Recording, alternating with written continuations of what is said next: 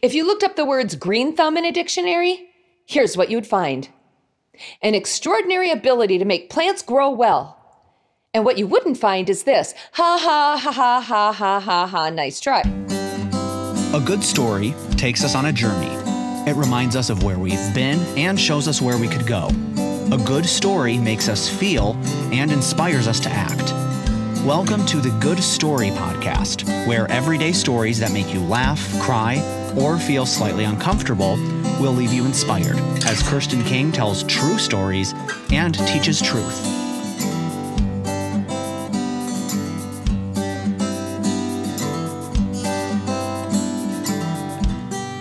I've always wanted to grow a garden. I didn't grow up with one. My mom didn't garden, but I wanted to. It's not the only thing I wanted to do differently than my mom, but it was definitely one of them. Growing up, our yard had rhubarb plants and apple trees. We also had one plum tree, but these a garden did not make. They were actually there by default. Year after year, they'd bear fruit regardless of what we did or didn't do to them. I'm not saying my mom didn't utilize them. She certainly did. She made applesauce year after year. It was so good. If you haven't ever tried unsweetened applesauce on a piece of buttered toast sprinkled with cinnamon, you have to. It's so good. Trust me. It might not sound good, but it really is. My mom also made a strawberry rhubarb sauce that was amazing, poured over ice cream or on top of pancakes or waffles, or sometimes I would just eat it straight up. Straight up. That just sounds so hardcore. It is strawberry rhubarb sauce straight up. Anyway, my point is it's my mom's fault I can't grow a garden because she never taught me. All right, not really. But I always thought it would be remarkable to walk outside and find something ripe and ready for the eating, like corn or tomatoes or cucumbers. For a while, I actually thought my mom grew cucumbers because we had a bunch, but I found out later my neighbors just brought them over because they had a huge garden after all. They also had corn and tomatoes and green beans. I remember sitting on the back steps of their house after being invited by one of the kids to come and snap beans with them. That sounded exciting. I wondered if it was some sort of a game. We were always making up games to play with each other, like Double It or other games with balls and in the yard and whatever. So snapping beans, yeah, it wasn't what I expected. It wasn't as fun as a game, but it was sure cool to see what beans looked like up close before they made it into the bags in my freezer. Now, I snap beans all by myself, standing at my kitchen sink, after buying them from the grocery store, or if I'm really fortunate and seasons are permitting, I get them by the pile in recyclable containers from the farmer's market, where all the gardeners gather and speak the secret language of acids and bone meal and nitrates and such. I love walking up and down the rows of a farmer's market. I feel a little bit like a poser, but I still enjoy looking at flowers and homemade jerky and honey. I see squash and melons and odd-shaped things I've yet to identify, but the people all there, they all know what's up. I feel inadequate and I feel out of place after a pretty short time. I shouldn't assume they're all judging me when I buy a huge box full of tomatoes, pick up a few sweet onions and green peppers, and then make my way to my Fiat where I load up the back and head home to make a salsa that I did not earn. I shouldn't assume the worst from these vendors. They're not all like our last next door neighbor that, in order to protect her identity, I'm just going to call her Darlene. Darlene was a gardener. She grew up on a farm and she knew her way around the dirt, and she was very proud of that.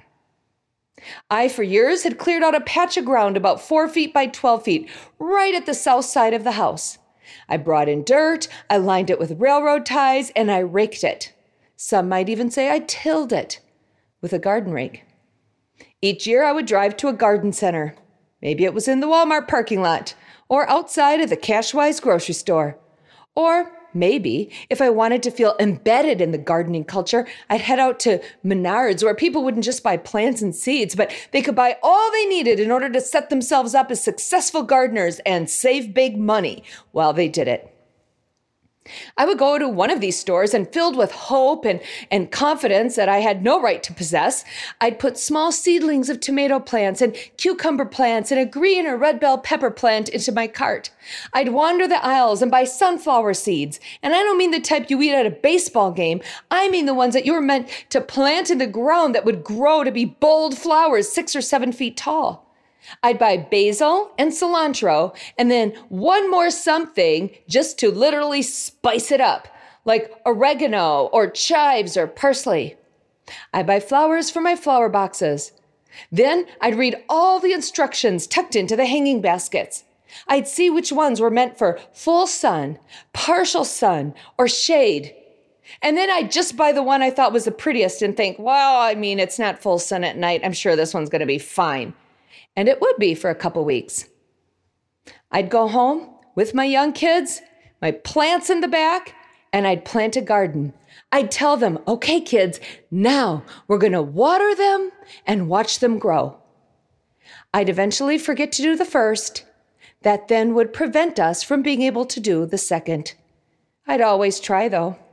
One year, I planted 9 tomato plants and got 5 tomatoes. The next year, I planted 5 tomato plants and got nothing. On a good day, I'd go out to my backyard feeling kind of proud of myself for remembering I had a garden and remembering to water it. I'd stand with my hose in hand after turning the nozzle to what I felt was the best of the 6 options for watering all my little green shoots. On one such day, Darlene slowly walked behind me. And without pausing her step or raising her voice above much more than a whisper, she said, "Wrong time of the day to be watering." I glanced behind.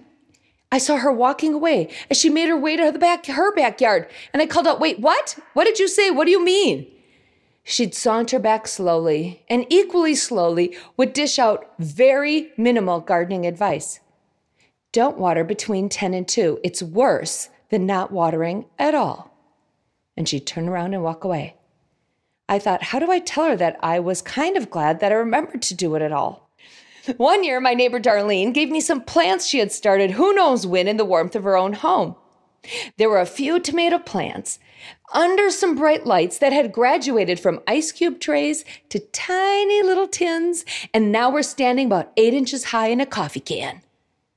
She told me how she had nurtured them each to this point and added, if I wanted, I could see if I could keep them growing. I told her I'd try my best. A few weeks after she gave them to me, when she saw me outside pulling a few weeds out of my garden, she asked me if I was interested in seeing my tomato plant siblings that she had growing in her garden. I knew the only correct answer to that was yes, and so I followed her behind her garage. My plant siblings were full and flourishing, standing well above my waist with little yellow flowers everywhere. She said, "Can you even believe that our plants started out the same size?" I think she thought at this point I would say no, but I said, yes, I absolutely can. And I thought, and so for sure can you. I walked back to my little plants with any hopes I'd had for growing my own tomatoes for salsa dashed. Did I just say tomatoes? I maybe did. Anyway, and sure enough, one by one, my plants, they would die. Growth stilted before they could bear fruit. That was not what I wanted. It wasn't what I wanted for my garden. And it certainly isn't what I want for my life. Growth stilted before they could bear fruit. It's not what Paul wanted for the church at Philippi either. With respect to gardening, I don't know much. But what I do know about life is this. I am confident of this, that he who began a good work in you will carry it on until completion, until the day of Christ Jesus. That's what Paul said when he wrote his letter to the church at Philippi. I'm confident of this, that he who began a good work in you will carry it on to completion until the day of Christ Jesus. He wrote this real letter to this real church that was continuing to meet at the home of Lydia. He wrote this letter 10 years after he'd been with them in Philippi. And now, 800 miles away, he was penning a letter to them that came straight from his heart. If you remember, when Paul was in Philippi, He had met Lydia and some other women who gathered by the river to pray. A church had begun in Lydia's home. And then Paul, with his friend Silas, were imprisoned until God sent an earthquake that would be used not only to set them free, but would also be used to free the jailer and his whole household from life without God into one in relationship with God because of Jesus. After this culminating event, Paul left Philippi and didn't return. But his heart did, over and over and over and over again. He loved the people in Philippi and told them as much. He started out with, in Philippians chapter 1, saying, I thank my God every time I remember you. In all my prayers for all of you, I always pray with joy because of your partnership in the gospel from the first day until now. Do you hear this superlative? Do you hear this big-hearted feeling? I thank my God every time. In all my prayers for all of you, I always pray with joy. Paul loved the people that met as the church at Philippi. And right after he expressed the joy he had every time he remembered them, that's when he said, I'm confident of this, that he who began a good work in you will carry it on to completion until the day of Christ Jesus. He knew without a doubt that the seeds he was used to plant in their hearts and minds, the seeds of the gospel, the seeds of truth, the seeds of reasoning through scripture about Jesus being the Messiah, he knew those seeds as well as the seeds he planted with his own life when he demonstrated that faith in Jesus was always well placed. He knew without a doubt that these seeds that were planted would grow and continue to grow. He knew it wasn't up to him to water at the right time or remember the garden. He knew that these seeds would be growing and flourishing because they were God's own seeds, and it was God's gift and God's promise, and quite frankly, God's responsibility to grow these seeds into towering plants that would bear much fruit. If you want to read more about this, just look at John 15, where it talks to us about abiding in the vine. We are told that if we abide in the vine, we will bear much fruit. We are told that apart from Christ, we do nothing. This is great reassurance. It's a great invitation to lean into our relationship with God through Jesus Christ and the power of the Holy Spirit. I'm glad there's a good work being done in me that is not yet completed. I know there's work to be done. I'm encouraged that God continues to watch over me, and as I abide in him, clinging to his presence in the word, I'm glad that he continues to grow me day by day and that he continues to bear fruit in my life. And you know what, friend? You can be glad of that too. If your life walking with God has begun as you've placed your faith and trust in Jesus, you too can be assured that God is continuing his work in you. As we learn and grow, we can rejoice in the fact that God is at work in each one of us. No one will meet a perfect person this side of heaven.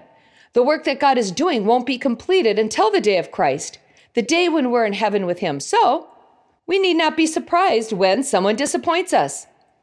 We don't need to be surprised when somebody breaks a promise.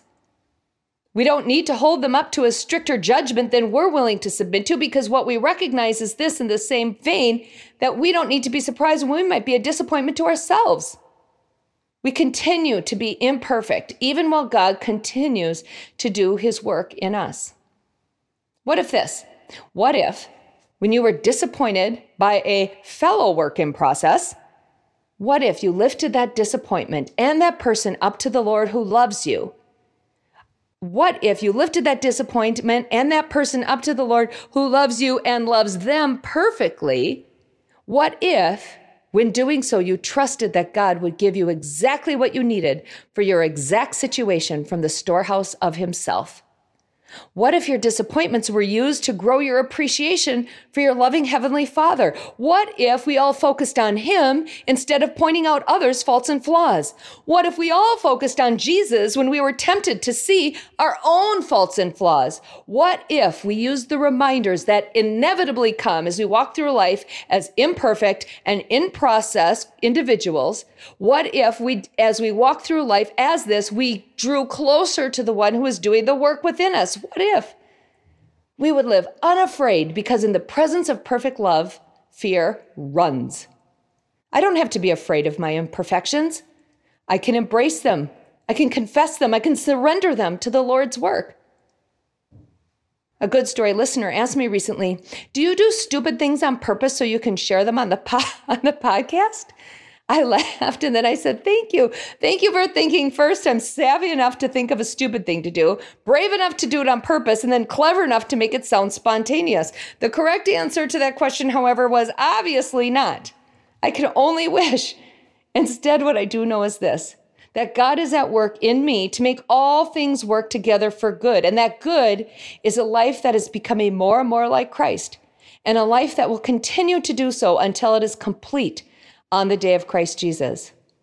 Not only am I glad that God continues to do his work in me, I am also so grateful that there is a good work being done in those that I love that has not yet come to completion. A good work that God is doing, not me. I nor you are responsible for the growth of those we love. God is. We can pray, we can love, we can forgive. All those things, by the way, which is evidence of the good work going on in us. We can do these things. We can hope, we can trust. We can recognize that each one of us are living lives that are a series of wise choices mixed with not so wise ones. Each one of us live lives that are full of days that we wish would never end, and some we wish we never had to live through at all. Each one of us, as we place our faith and trust in God alone, to do his work alone, for his glory alone, can trust that not only will God water our lives at the right time, he is the water, he is the soil, he is the sun, he is all that we need to make us grow, and he is all that bears fruit to his glory. Amen.